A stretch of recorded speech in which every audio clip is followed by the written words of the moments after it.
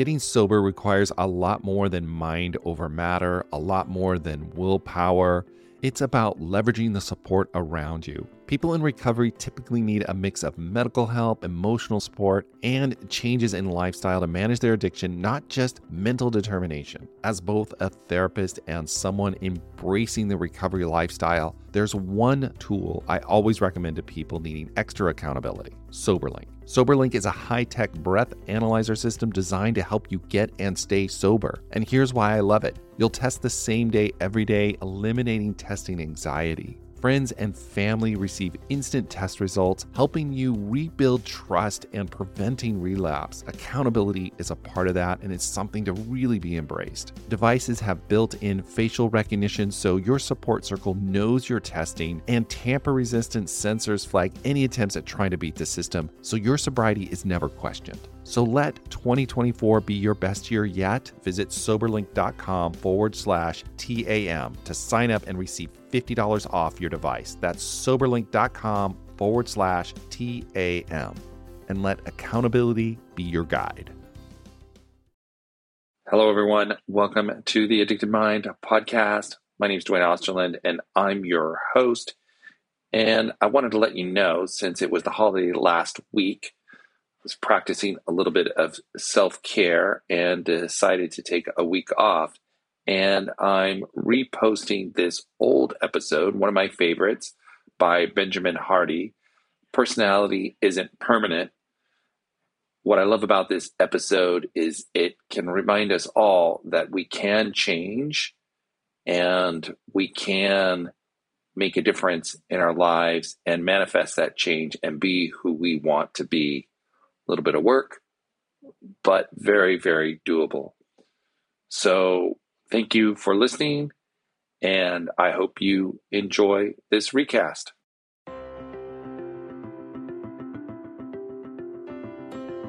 Hello, everyone. Welcome to the Addicted Mind podcast. We are on to episode 102. My name is Dwayne Osterland, and I'm your host. And our guest today is Benjamin Hardy. He is the author of several books. One of them is Willpower Does Not Work. And he is also the author of his upcoming book, which is Personality Isn't Permanent. And so on today's episode, I talk with Benjamin about how we can actively pursue the change process and why it is really important for us to be able to see our former self and our current self and our future self as distinct individuals in a way, and how that can help us frame our goals and make meaning out of all of our experiences and facilitate the change process. So Benjamin really goes into a lot of details and gives some practical information that we can do now in the current moment to make some of the changes we want. So I really enjoyed the conversation with Benjamin. He just was so generous in sharing his story and sharing his knowledge, and just really enjoyed talking with him. And so I hope you enjoy this episode as well. So before we start the episode, don't forget, rate and review us in iTunes. That really does help get the Addicted Mind a lot of exposure, or share the podcast with a friend. I'd really appreciate it. And don't forget, you can also join our Facebook group. Just go to Facebook and type in the Addicted Mind podcast, click join, and continue the conversation online. All right, let's start this episode.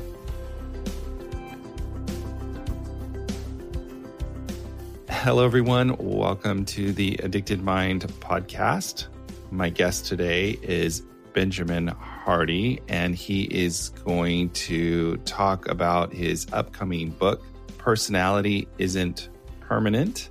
And Benjamin, I'm excited to have you on the show. I really want to talk about, as we were kind of talking about earlier, talking about science-based change. So before we do that, you want to introduce yourself and tell us a little bit about your story?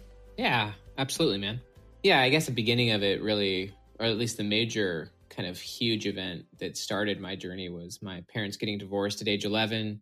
And I came from a background where my parents, we were kind of a religious family. And when my parents got divorced, that stopped being a big part of our life at all.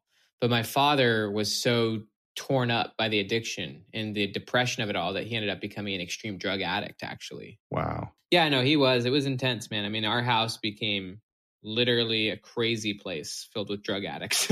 Right. There's anything and everything you could think of out in the open.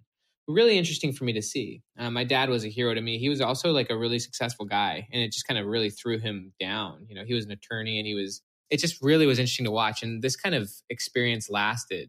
I was age 11, the oldest of three boys. It lasted until I was around 19 or 20. I have no clue how I graduated from high school. You know, and I was the oldest of three, and I was kind of suppressing everything that was going on. And ultimately, we shut out my dad, and my mom was living apartment to apartment, she was actually trying to run a health club with her sister, like a small business. And so she was just kind of go, go, go, just had zero stability. And my younger brother ended up dropping out of high school. He tried joining the Marines. He ended up getting kicked out. I ended up at age 19, I was living at my cousin's house on his couch, playing World of Warcraft all day, doing nothing, and just was incredibly unhappy. Viktor Frankl, who wrote the book Man's Search for Meaning, he talks a lot about in that book, and he's referencing the Holocaust, but he talks about how when a person loses hope and purpose for their future, the present becomes meaningless. And that was kind of where I was at. I didn't really have too much hope or purpose for my life. And so my life was very meaningless. My purpose may have been to like get to the next level on World of Warcraft, but It was not creating an enormous amount of meaning in my life. And so I ultimately connected back with my faith. I ended up serving a church mission for a few years, totally changed my life, exposed myself to a lot of things, read a lot of books, saw a lot of people, helped a lot of people, did a crazy amount of journaling. I reconnected with my dad. He ended up overcoming a lot of his addictions while I was on that experience. We've since become amazing friends. So you have a lot of this personal experience with addiction and kind of that chaos that comes with all of that. Oh, yeah. Yeah. My life was chaos for a long time, man. I mean, I was an 11-year-old boy and I had zero stability. You know, there's capital T trauma and there's lower T trauma, you know, and capital T, I guess you could say, would be just like acute events that occur, just intense events that shape your identity. But like lower T, from what I understand, is just being in a chaotic environment and just kind of having zero footing, zero stability, zero certainty at all. Right. So it kind of leaves you lost in all of that. And things like World of Warcraft allow you to escape. Yeah. Yeah. And that's kind of how I view addiction. I learned that from Gabor Mate and Joe Polish, really, is that addiction really is a solution, right? It's a short-term solution, but it's a solution to handling the pain. And right. It actually can be a very good solution in the moment, although there can be repercussions. So I had my own addictions and I've had my own experiences with that in the past. So what I want to ask you about too, because I definitely want to get into your books and stuff and some of the things that you talk about in making change in your life. But before we do that, how did you start to make this change? Or what was the moment where you said, I got to do something different? I mean, you talked about going on a mission and starting to see different parts of the world and starting to see things differently. But when did it really start to change for you? There were a few things. Like when I was living at my cousin's house, first off, I was completely unhappy with my life, which I think is something a lot of people can relate with. As part of the process of going on a mission, you have to, at least in various relations or situations, you often have to go through what they call a repentance process, which is similar to, I think, what like a 12-step process would be, where you have to like openly acknowledge and admit to everything you've done and like forgive people. And so part of my process was forgiving my dad and like redeveloping a relationship with him. I also got into running. So like, even though I was not working and I was playing World of Warcraft all day, I did start exercising a little bit. I started running. And, you know, it started with just like a mile a day. And the reason I started, honestly, is because my cousin invited me to go with him. And we would just run like 2 or 3 days a week. And I kind of enjoyed it. And he stopped going with me. And I just kind of decided to keep going. And it ended up actually turning into me running a marathon. Oh, but wow. like when I was 19. But I mean, it started small and I would just run 2 miles a couple times a week. And then I just started running a little bit more and listening to music and getting a little bit more into it. I'd run in the middle of the night. Like, right. I watched the movie on Fight Club on like repeat. Like I'd get home from running and the movie Fight Club would be in the background. I'd be playing World of Warcraft. And the only thing that changed is that I'd go running and I'd just jump straight in my mom's hot tub, you know, in her apartment complex. But while I was running, I think I was not consciously, but kind of subconsciously building confidence. But also I was thinking, you know, I was not distracting myself as much. I was actually like thinking about my life, thinking about my future. Kind of like meditative or something. Yeah, yeah. And I was really thinking about my future a lot. And I was just looking at my life and thinking, I think that that's one of the challenges with addiction or with trauma is that you get so caught up in the past. You're always looking in the rearview mirror. Right. And for me, I was thinking, I really want a different life, and from a motivation standpoint, you really need a goal. You need a goal. You need something. Yeah. Yeah. Viktor Frankl says that what man needs is not a tensionless state, but the striving and struggling for a worthwhile goal, a freely chosen task. Right. And so when I think people get confused with purpose, like it's something you have to discover and find, just like you have to discover and find yourself versus choosing a freely chosen task that gives your life meaning and even something worth struggling for. Right. I almost say it like it's meaning making. You have to make meaning in your life. You have to create it. It's not going to strike you by like a bolt of lightning and all of a sudden you have your purpose.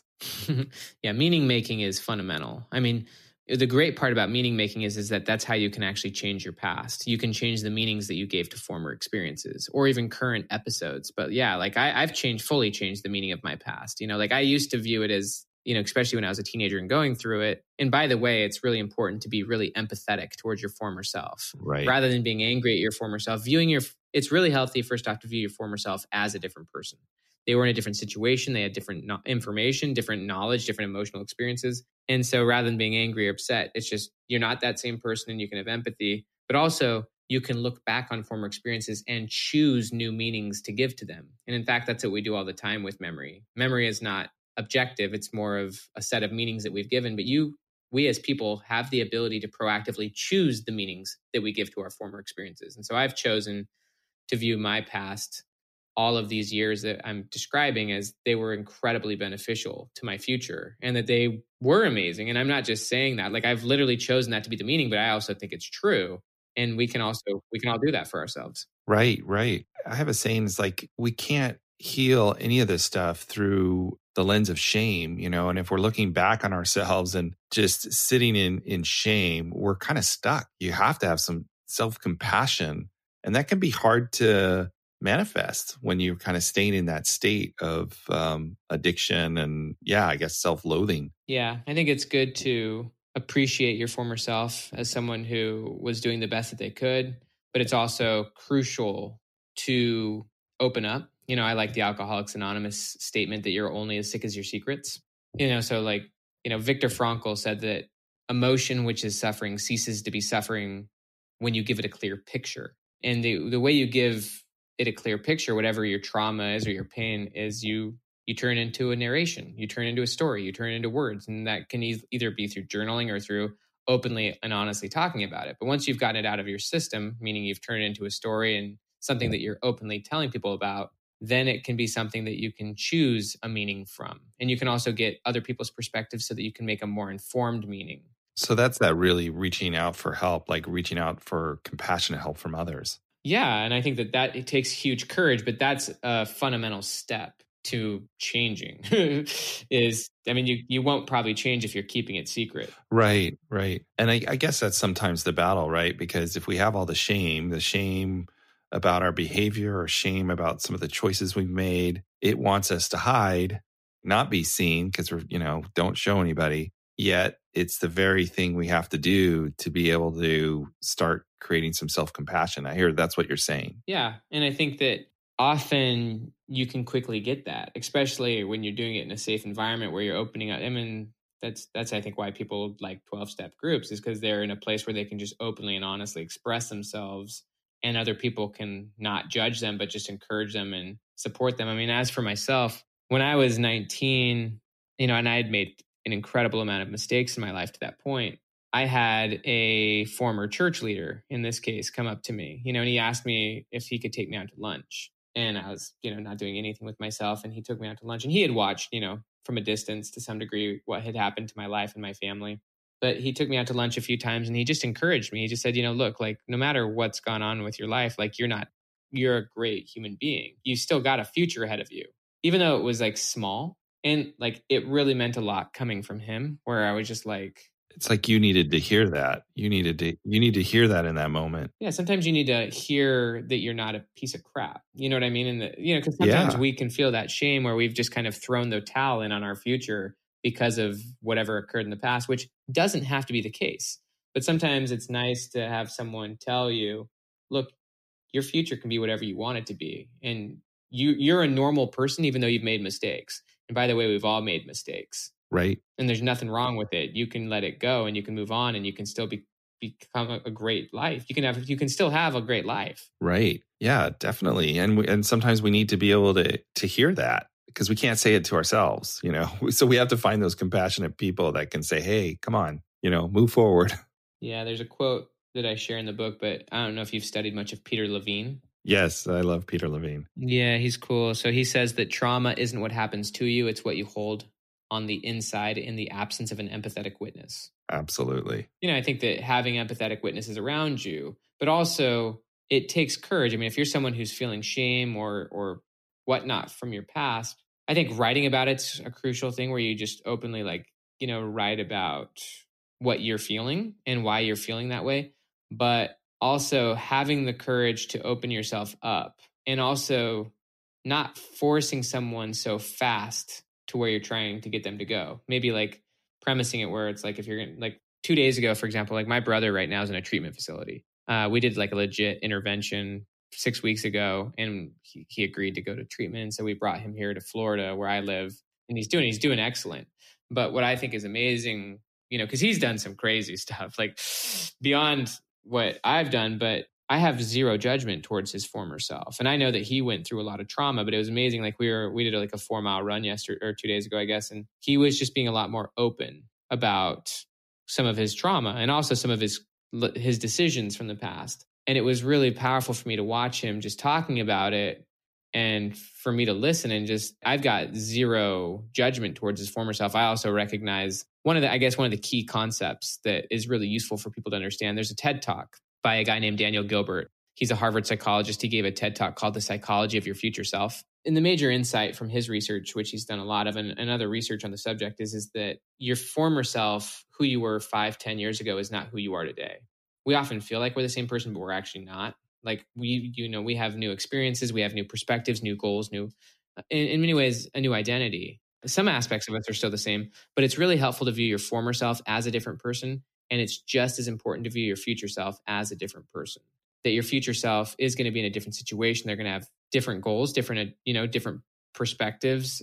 They're going to be in a different place. And the reason why this is helpful is that it allows you to not be so fixated on who you are today.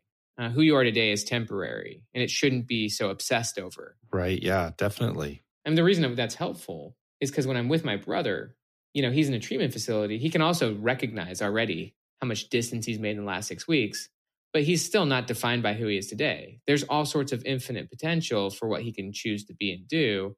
And he's starting to finally grasp that like who he is right now is just a snapshot. It's not something to be defined by. Right. And so he's got the option of a different future. Right. So this is something obviously you started to put into writing. And my question for you also is, how did you start to do that? Like, how did you start to put it into writing and put it down and discover this? Yeah. For me, it was actually on my mission. So during those 2 years, I just filled stacks of journals. But I would write about former experiences, my trauma, my mistakes. I'd also just write about what I wanted to do and who I wanted to be. And I started to build the confidence to go there. And I started to have experiences where I could build a little confidence. And I had, leaders or friends who would encourage me. But I was reading a lot of great books, and I just started to write about my future self. And I think that that's really the first step. I mean, Daniel Gilbert, he says human beings are works in progress that mistakenly think they're finished. And the idea is that we get stuck remembering the past rather than imagining the future. And you really need hope. You need a purpose for your future. You need something to aspire towards, or else the present loses its meaning. And so I just started writing about my goals, writing about my hopes, my dreams. And I just started writing about them more and more and continuing to learn and to fuel that. And it's something I still do today.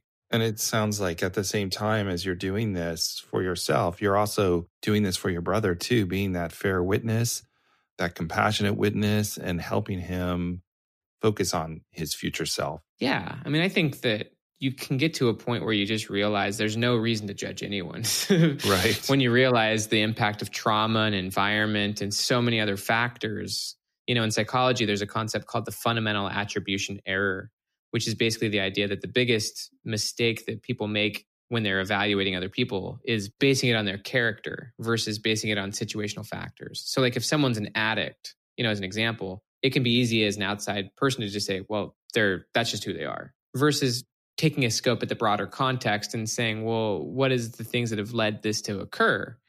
And so, yeah, it's helpful just to say, I don't fully understand what's going on, but I want to be here to support. And there's just no judgment, and there's no reason to tear someone down or to be critical or judgmental. I mean, it's all you want to do is just encourage, and just be a support. And so, yeah, I mean, I love being with my brother, love encouraging, love supporting, love listening. And also there's another really big idea, and it's measuring the gain, not the gap. So like actually taking time for yourself and for other people to look back on the gains. Like, holy cow, Trevor, like it's amazing to see how much you've already come in 6 weeks, and like to acknowledge it, or even to acknowledge for yourself, look at how much has actually occurred in the last year or 2 years. You may not be where you want to be yet, but if you actually take the time to look back, you can actually see that you have made progress and that should be celebrated. Right. So even in just changing some of your own internal dialogue on how you look at yourself by asking, I guess, some different questions, you can shift your whole being. You totally can. Yeah, I think it's helpful to, not only ask yourself different questions, but also maybe ask other people different questions. I mean, one of the things is an example that I did with my dad, and I did ask myself a lot of questions, ultimately you can choose. This is what's great about the past, but also the future is you get to choose how you view it. Like I choose proactively to view my past as that it was exactly what needed to happen for me. It was the best thing that could have happened for me. When you were talking, I was thinking like that this is something that you can actively do. I mean, I think a lot of people feel stuck. It's called meaning making. Yeah, I know. But it's like a lot of people feel stuck. No, that's my past. That's what it was. This is how it is. And that you can actually choose a more meaningful perspective and put your focus into that. It's big. I mean, that's one of the beauties of memory is that it's not objective. It's very much, I'll share with you a quote from Dr. Brent Slife. He's an amazing psychologist who wrote a book called Time and Psychological Explanation. It's a deep dive into how memory works. But this is what he said. He says, we reinterpret or reconstruct our memory in light of what our mental set is in the present. So, and then he says, in this sense, it is more accurate to say that the present causes the meaning of the past than to say that the past causes the meaning of the present. Our memories are not stored in objective entities, but living parts of ourselves in the present. This is the reason our present moods and future goals so affect our memories. And so basically what he's saying is rather than the past being the thing that's causing you to be who you are, it's more accurate to say that the present actually causes the meaning of the past. And you get to choose what that meaning is. If you get yourself moving forward and if you become more hopeful and if you, let's just say develop healthy relationships, you'll start to choose and have the ability to choose to look at the past from a more positive perspective. And we all get to choose those meanings. I mean, we can actively choose meanings even to what happened today. Even if something fell apart, you can choose to give it whatever meaning you want. And that's part of becoming emotionally developed as a human being. Right. Yeah. In a way, I can get that concept, right? I can understand that concept. How can I do that in a practical way? Like, what are some of the tools that I can do to help facilitate that kind of thinking change? Let me give an example and then I'll break down the process. So 2 weeks ago, I gave a talk to a group of people that I highly respected. And it was a mastermind group of sorts that was quite expensive to be a part of. I'm in the middle of getting ready to launch this book. And I felt like this was an amazing opportunity where I could get support from some people who have a lot of resources to help. And I was lucky enough to have the opportunity to share with these people my book concept, but then also to ask them for help. And to be fully honest with you, the whole thing flopped. Even though I had spent a lot of time preparing, I wasn't prepared in the right way. And so I didn't know how to ask them for help ultimately. And it turned awkward and the talk kind of flopped. And they were like, well, you need to be really specific in how you want us to help you. It just went wrong. And I was really embarrassed. And I felt really embarrassed. I felt like I totally failed the talk, that I totally misrepresented myself and I lost a great opportunity. And for about 2 or 3 days, I was really caught up in it, really frustrated. And when you're having an emotional experience like this, you create meanings and you also create future scenarios for what this means for you because this happened. And so for me, I started to think, well, if this is what happened, I probably shouldn't be in this group anymore because it's obviously not something that is good for me. I can't help this group. They can't help me because none of them are being helpful for this book. And I was just creating all these meanings and scenarios. And I didn't really like where my thinking was going. I didn't like what it was presenting for my future. For my future, I could tell that my thinking was starting to limit my options in the future. And so I started just journaling about it. I just journaled about like, here's what happened. Here's how I felt about it.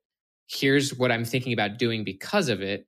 Then I started opening up and I talked to a few people who are people who I feel really comfortable sharing these types of things with. And I just got different perspectives. And one of the things that, it's really helpful. So in psychology, there's a concept called refractory period. A refractory period is the amount of time it takes to emotionally recover from an event. So like with emotions, you have an initial reaction. And usually for a lot of people, it stops there. So you have a reaction. For me, it was embarrassment and maybe a little bit of shame or frustration. And then you create meanings. But the secondary response is really what matters. And that's where you choose the frame that you give to the memory. And so it's better to be really active about choosing the frame that ultimately can help you. And that requires working through ultimately how you want to see it, how you want to view it, and then ultimately what you want to do with that experience for whatever your future is. And so for me, I ultimately reached out to the guy who ran the group and I was just really honest, more honest than I've ever been with him. And it took courage for me to share this text. I sent him a voice text and I said, hey man, first off, sorry that the talk didn't go very well. Sorry I kind of wasted your guys' time. And also because of this experience, which happened a few days ago, I've been pretty introspective and been thinking, even though I've been a member of this group for 3 years and it's changed my life, it just made me think, I don't know if I'm a good fit for this group anymore because I don't think the people in the group can really help me with this. And this is just where my process is right now. This is what I'm thinking about. But I just want to share that this is what I'm thinking about. And I want your perspective and just want to say, hey, I really respect you. So I just basically said how I was feeling and what I was thinking in my muddled state, got a response back. And he just kind of told me, gave me his perspective that he was surprised that I felt that way, that he didn't think it was as bad as I thought. And also that he thinks that there's many other options that we have. And in getting his response back, I was able to just sit and think about it, not be so quick to reply, but I just thought on it for a while, had a conversation with my wife and just, I just literally thinking about it rather than storing it inside and just making a snap decision and then being defined by what happened. I was really trying to work to a solution. And ultimately what happened was this is kind of how it landed. I talked to my mom, and this was back in May, so Mother's Day had happened and my mom told me earlier that week that Mother's Day was the best Mother's Day she ever had. And I thought that was interesting. My brother's in a treatment facility and stuff, but she said I had great conversations with my boys and it was just the best Mother's Day I've ever had. And I said, that's a really cool meaning that you've given to that because it's not objectively the best, but that's how she chose to view it. Right. Yeah. And so I ultimately decided to interpret that mastermind meeting as the best one I've ever been to, and I just chose that meeting. I said, you know what? It didn't go exactly how I planned, but if I choose to learn from this, it actually could be the best meeting I've ever had. Even though it may be the most painful, if I choose to learn from this could be the best. So I'm just going to actually choose to say this was the best meeting I've ever had. And so I reached back out to the guy and I said, look, Joe, you know what? Don't worry about it. This was actually the best meeting I've ever had. And I'm going to learn a lot from this. Thank you for being compassionate and helpful towards me. And we've got a lot of great things to do in the future. So thank you. And so I chose to frame it that way. There was no one who told me to do that, but I actually genuinely believe it. And that's the story now that I'm going to tell about that event. And what that story now allows me to do is it gives me so many more options for that group and just in general for my future than being defined by my failed speech. Right, definitely. And being able to kind of walk through that process. So what I hear you said is you gave yourself some time, you wrote down your thoughts, you reached out to compassionate witnesses, and then you chose to put the meaning on it that you felt was going to be the best for you and to use that. I also did something courageous, though, which was to be open about my feelings with the person involved. Yes. Which was kind of the linchpin. My other friends that I was talking to, they would have supported me whether I stayed in the group or I left. But I was really open fast, literally the next day, about my feelings to the person who my relationship would be impacted whether I stayed or went. And I just was really open and honest about how I felt, not condemning him, not condemning the group, but just saying, this is how I'm feeling right now based on what happened. And I'm not really sure what I'm going to do, but now I'm really reflecting on even if I should be in this group anymore, man. And So you took the courage to genuinely share your experience with the people that needed to hear it and get good feedback from, which is scary sometimes. it's very It scary. takes a lot of courage to do that. I think it takes huge courage to break through our barriers and to choose better meanings. It takes courage to get to the point where you can change the meaning. Yes, yes. Do you find that you have gotten better at this as you've practiced it and you kind of get to a result quicker as you Yes. do it? Yeah. I mean, I was able to do that whole thing in 2 days. And I ultimately got to the point where it went from shame and embarrassment to this is the best meeting I've ever gone to, and having no negative feelings towards it, being able to talk to you about it, and also interacting with people who had listened to it, and just not being like, oh, yeah, I'm the guy who gave a good speech, but it's like, yeah, how's it going, man? And like going back to just being in a normal relationship. So, yeah, I think, and obviously that was not a big event. That was me failing, like me not giving a talk as much as well as I think I could have, and not get, obviously bigger, harder events can sometimes take a little bit longer to do. But yeah, you can get a lot better and faster in basketball. I'm a huge basketball fan, but one of the things that Kobe Bryant talked a lot about was that he had a short memory, which is why he was able to be so effective. Because like if he missed a shot, as an example, he wasn't going to use that last shot to determine if he was going to take the next shot. He just let it go, got back on defense and went. Whereas sometimes other players, if they miss that shot, then they're all up in their head. And, you want to shorten that refractory period as much as possible. And you do that by getting back to action, right? Whatever that may mean. For me, it was having those conversations and continue to be proactive towards my future and getting back to hope and getting back to I've got agency and I've got ability to make choices and I've still got a future I'm trying to create versus being so caught up in what happened. And you have to take action to get to that point. Yeah, and I think it's important for people to know that you get better at this. Like this is something you practice that you can create. And I know in my own life, in many ways of what you're saying, I recognize and I realize I've gotten better at doing. And you can kind of get around some of those events quicker, if that makes sense, and use them to better myself, better my life, better the people around me. Yeah, it's beautiful. There's a concept for it in psychology. We call it psychological flexibility. It means that, obviously the opposite would be rigidity, where you're so rigid to your emotions that they petrify you, that they stop you from taking action. Whereas becoming flexible psychologically means that you're dealing with your emotions. You're not suppressing them or ignoring them, but you're moving forward regardless of them. And you're not being so snap in your judgment with your meaning. You're not saying this is okay, this happened, therefore the relationship must be over. It's about being flexible to it and being fine handling some uncertainty, being open and honest about communicating. But you can become incredibly psychologically flexible. It has a lot to do with confidence.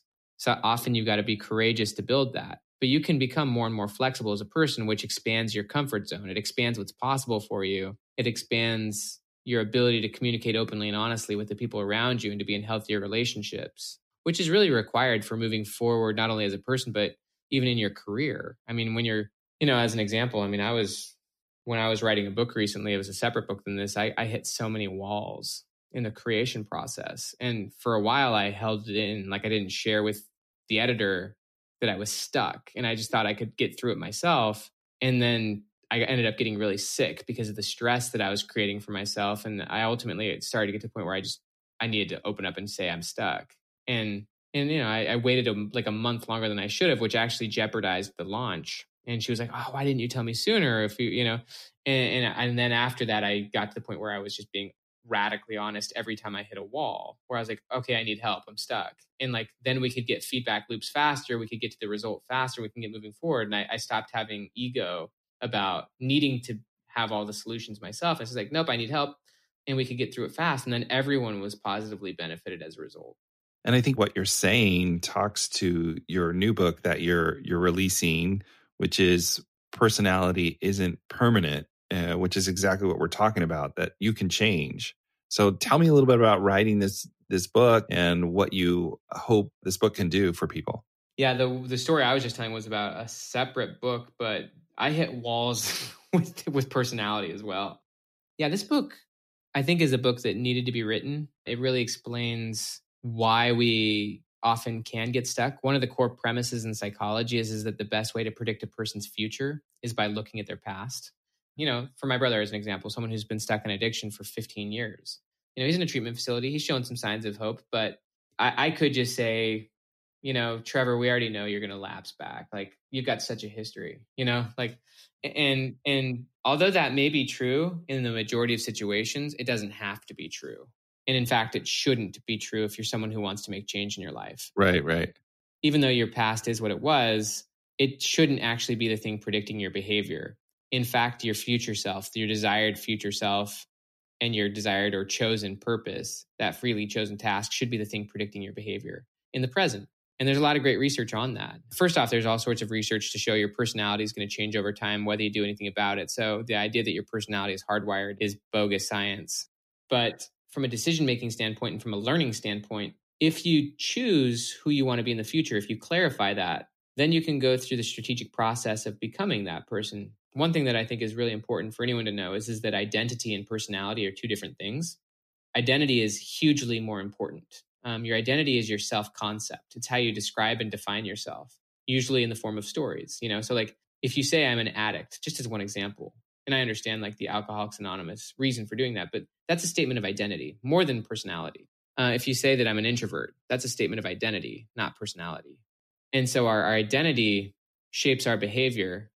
And over time, our behavior reflects our personality. Our personality is just how we consistently show up. And most people are very, let's just say, they're strong-fisted. They're really intense with their identity, meaning that they're overly definitive about who they are today. They say, I am X, Y, and Z. Like they speak in such strong terms about who they are today, rather than holding their current identity a little bit more loosely, recognizing that who they are right now is pretty temporary. You're not the same as you were in the past, and you're also not going to be the same in the future. And if you get really clear on your future self, which is ultimately a chosen process, you get to choose who you want to be in the circumstances you want to have, then you don't have to be so obsessed with who you are today. Like Carol Dweck, she's the psychologist who came up with the terms fixed mindset and growth mindset. What she found is that people with a fixed mindset, they're very definitive in who they are today. They think that who they are today is who they're always going to be. And so if they hit a roadblock, they crumble because they say, well, if I hit a roadblock, what that means is that I just can't do this. I am who I am right now. Whereas people with a fixed mindset, when they hit a roadblock, they aren't defined by who they are today. Who they are today almost doesn't even matter. What matters is who they want to be. And so they'll figure it out, meaning they'll get the help they need or the support they need, or they can learn, maybe through failure, but they'll eventually get there. And so I think it's crucial to have your identity be based on your goals, on the goals that you genuinely want, rather than based on your former experiences. Like, who's the person you genuinely want to be? And then obviously the next step would be having the courage to admit that and tell people about that. Just like having the courage to say, I need help. The same courage is required to tell people about who you want to be, the changes you want to make in the future you want to have. But if you're really serious about that, that's the future you want to have, you can't hide it forever. So you might as well just take the courageous step to start telling people as soon as possible that this is the changes you want to make in your life and this is where you want to go. And, this is what you genuinely want. It takes courage to do that because it's uncertain. It's in the future. It's a lot easier to just say, yeah, this is who I am, because then, you don't have to actually do anything about it. And the chances of you succeeding are probably pretty high at you just being who you are today. But if you say, this is where I want to go, there's uncertainty. There's a chance that you could fail. And so you need support, but that's where courage comes in. And that's where you start to then get support in your environment that you need.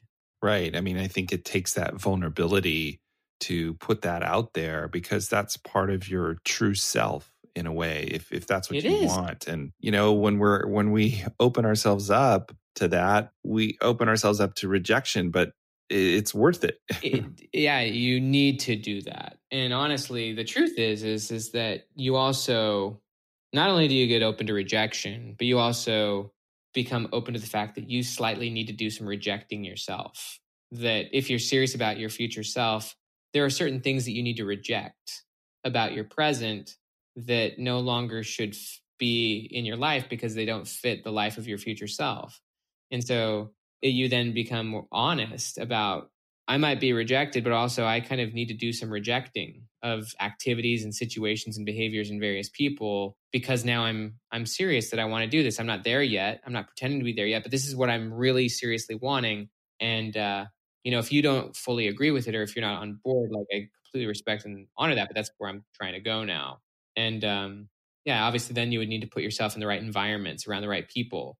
You'd probably, depending on the goal, investing money into whether it be experiences, education, learning, mentoring, but telling the story, telling people about it leads you to believe it more. It also puts it out in the open so you're no longer hiding it. And so that we have a desire as people to be consistent with our behaviors or with our words. And so if you tell everyone, for example, that you want to write a book, just as an example, and a year goes by and you haven't done anything and you're still telling people about it, like people might start saying, "Oh, dude, why aren't you writing that book?" Or maybe you could proactively put yourself around people who will encourage you to do it against your own weaknesses. And so you'll have a stronger sense to be consistent with your new story, which hopefully is more future based versus so definitive in who you are today. Yeah, I mean, I think that's awesome. And it sounds like real practical steps that you can take, and not just theory, but action. And I really love that, because sometimes that's what we need to be able to hold on to. It's like, I can understand the concepts, but give me the actions. And it sounds like that's what you're doing in your books. Hey, this is how you do it. Go forth and do that. You got to do it. It'll get better. You could do this. I mean, it's fun to always be in a state of becoming versus being just who you are. I mean, I've achieved so many of my former goals at this point, but like I have a future self that I'm currently striving for. I love the quote from Viktor Frankl again, like, what man needs is not a tensionless state, but a striving and struggling for a worthwhile goal. And so like right now, I have no clue how to achieve the goals that I'm currently trying to achieve, and just to be blunt and open, like I really want to try to sell millions of copies of this book. Like, and the reason for that is because I have a future self that would unlock a lot of opportunities for my future self to do what I want there. I don't have the same goals as what I used to have in the past. Not that I've even outgrown them, but sometimes I've recognized that they weren't the right goal to pursue, and I can now set better goals. But then you can actually go through the process of moving forward, and once you just are open and honest about what you're trying to accomplish, you're no longer hiding anything. You're just saying, this is me and this is what I'm going for.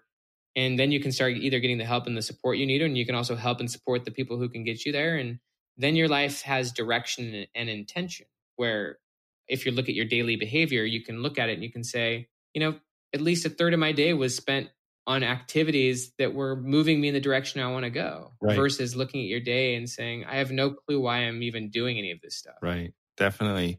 Well, Benjamin, I want to thank you for coming on and sharing your wisdom. If people, hopefully people are listening to the podcast, but if they're listening out there and someone's struggling, maybe wanting to move forward, but stuck or feeling stuck, what would you want to tell them? Definitely, I'd want to tell them that, whoever you are, that where you're at right now is just a snapshot in time, and that things can and do and will change. And even your view of what you're going through right now will change. Maybe way harder and more painful than my 3 days of embarrassment. Maybe closer to my 7 or 8 years as a teenager in a traumatic state. But you can absolutely get to the point where you view this experience, whatever you're going through right now, as, and this may sound extremely crazy, there is potential for you to look back on what you're going through right now and be grateful for it. And the sooner you choose to move in that direction and get back with hope, and start to get the help you need and be open and honest and vulnerable and courageous that this is what you're going through, you will start to find the right help and the right people to help you move in the direction you genuinely want to go. And you'll be able to choose to view this experience, the one you're going through right now, or whatever experience you're having, as that this was something that happened for you, not something that happened to you. And also that you're not that same person anymore, and that you have more options in the future and you can create a future self. Whatever you would genuinely want for yourself, even if right now in your current state, it just doesn't seem believable. I am here to tell you it's possible. You may need various help and you're going to have to learn things that you may not know, but in your future, you're going to see things very differently. And so the sooner you can start getting help, and the sooner you can start just being open and honest about what you're going through, and the sooner you can start to really think about what you would genuinely love for yourself, the sooner you can get your life to a place where you're moving in the direction you want to go, and you're becoming increasingly grateful for everything that happened before. And also you're becoming increasingly empathetic towards those who may have hurt you or those who have done you wrong. You can start to give them the benefit of the doubt too, that maybe there's more to their situation that you just don't understand, and that maybe you can let it go, and also that they deserve to be forgiven, and hopefully their future self can be better than what they've gone through as well. But things can change, and it's kind of up to you, and it will take courage. Thank you so much for saying that. I'm so much on the same page as you. How can people find more information about you if they want to get a hold of you or they want to help you get to your goal and purchase this book? That's amazing. Well, first off, just thank you for being here. My website is benjaminhardy.com. Got lots of blog posts there. There's free online courses.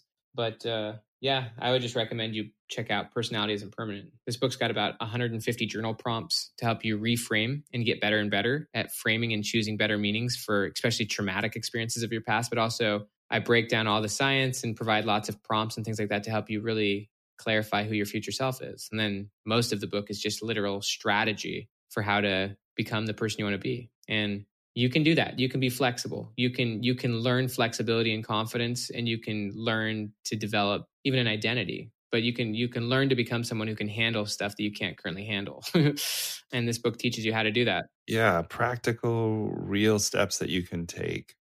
I love that. All right, Benjamin, thank you so much for coming on to the Addicted Mind podcast. I just truly appreciate your wisdom and your willingness to share it.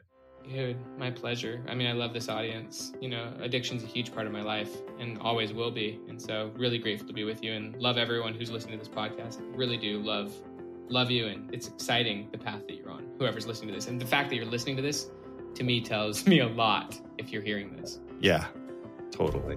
You know what I mean? Like if someone's listening to this, they're already on a brilliant path. I mean, your input shapes your outlook. So whoever's listening to this, I'm already completely confident that your future is bigger than your past. Awesomely and well said. Thanks so much.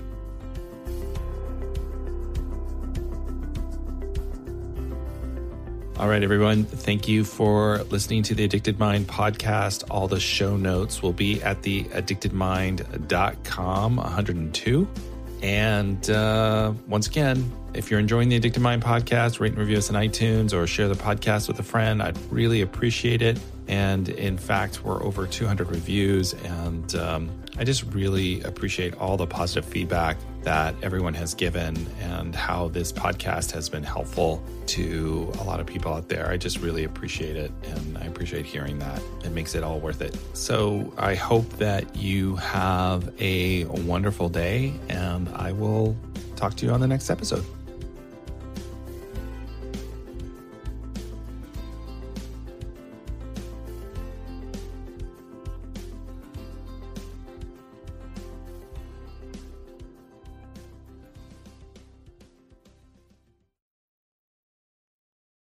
I'm Madeline, and I'm the host of the Happiest Sober podcast. I got sober in my 20s after a decade of gray area drinking, and the greatest plot twist of all time was realizing that alcohol, the thing that I thought made my life the most happy and fun and exciting, was actually the exact thing preventing me from living my happiest and best life. My mom is 40 years sober, and she joins me on my podcast very often. I like to call her my part-time co-host, and I also bring you solo episodes where I share my top tips, tricks, and mindset shifts in sobriety, and lots of how-tos for navigating all the things sober, from weddings to parties to holidays to bachelorette parties to trips. I'm also joined by so many guests who come on and share their sober stories, and they're all so inspiring. I'm here to show you that life doesn't end when you quit drinking. In fact, it's very much the opposite. And no matter what your relationship was with alcohol, life can be the absolute happiest when you're sober. New episodes come out every Tuesday. You can listen to Happiest Sober podcast wherever you get your podcasts.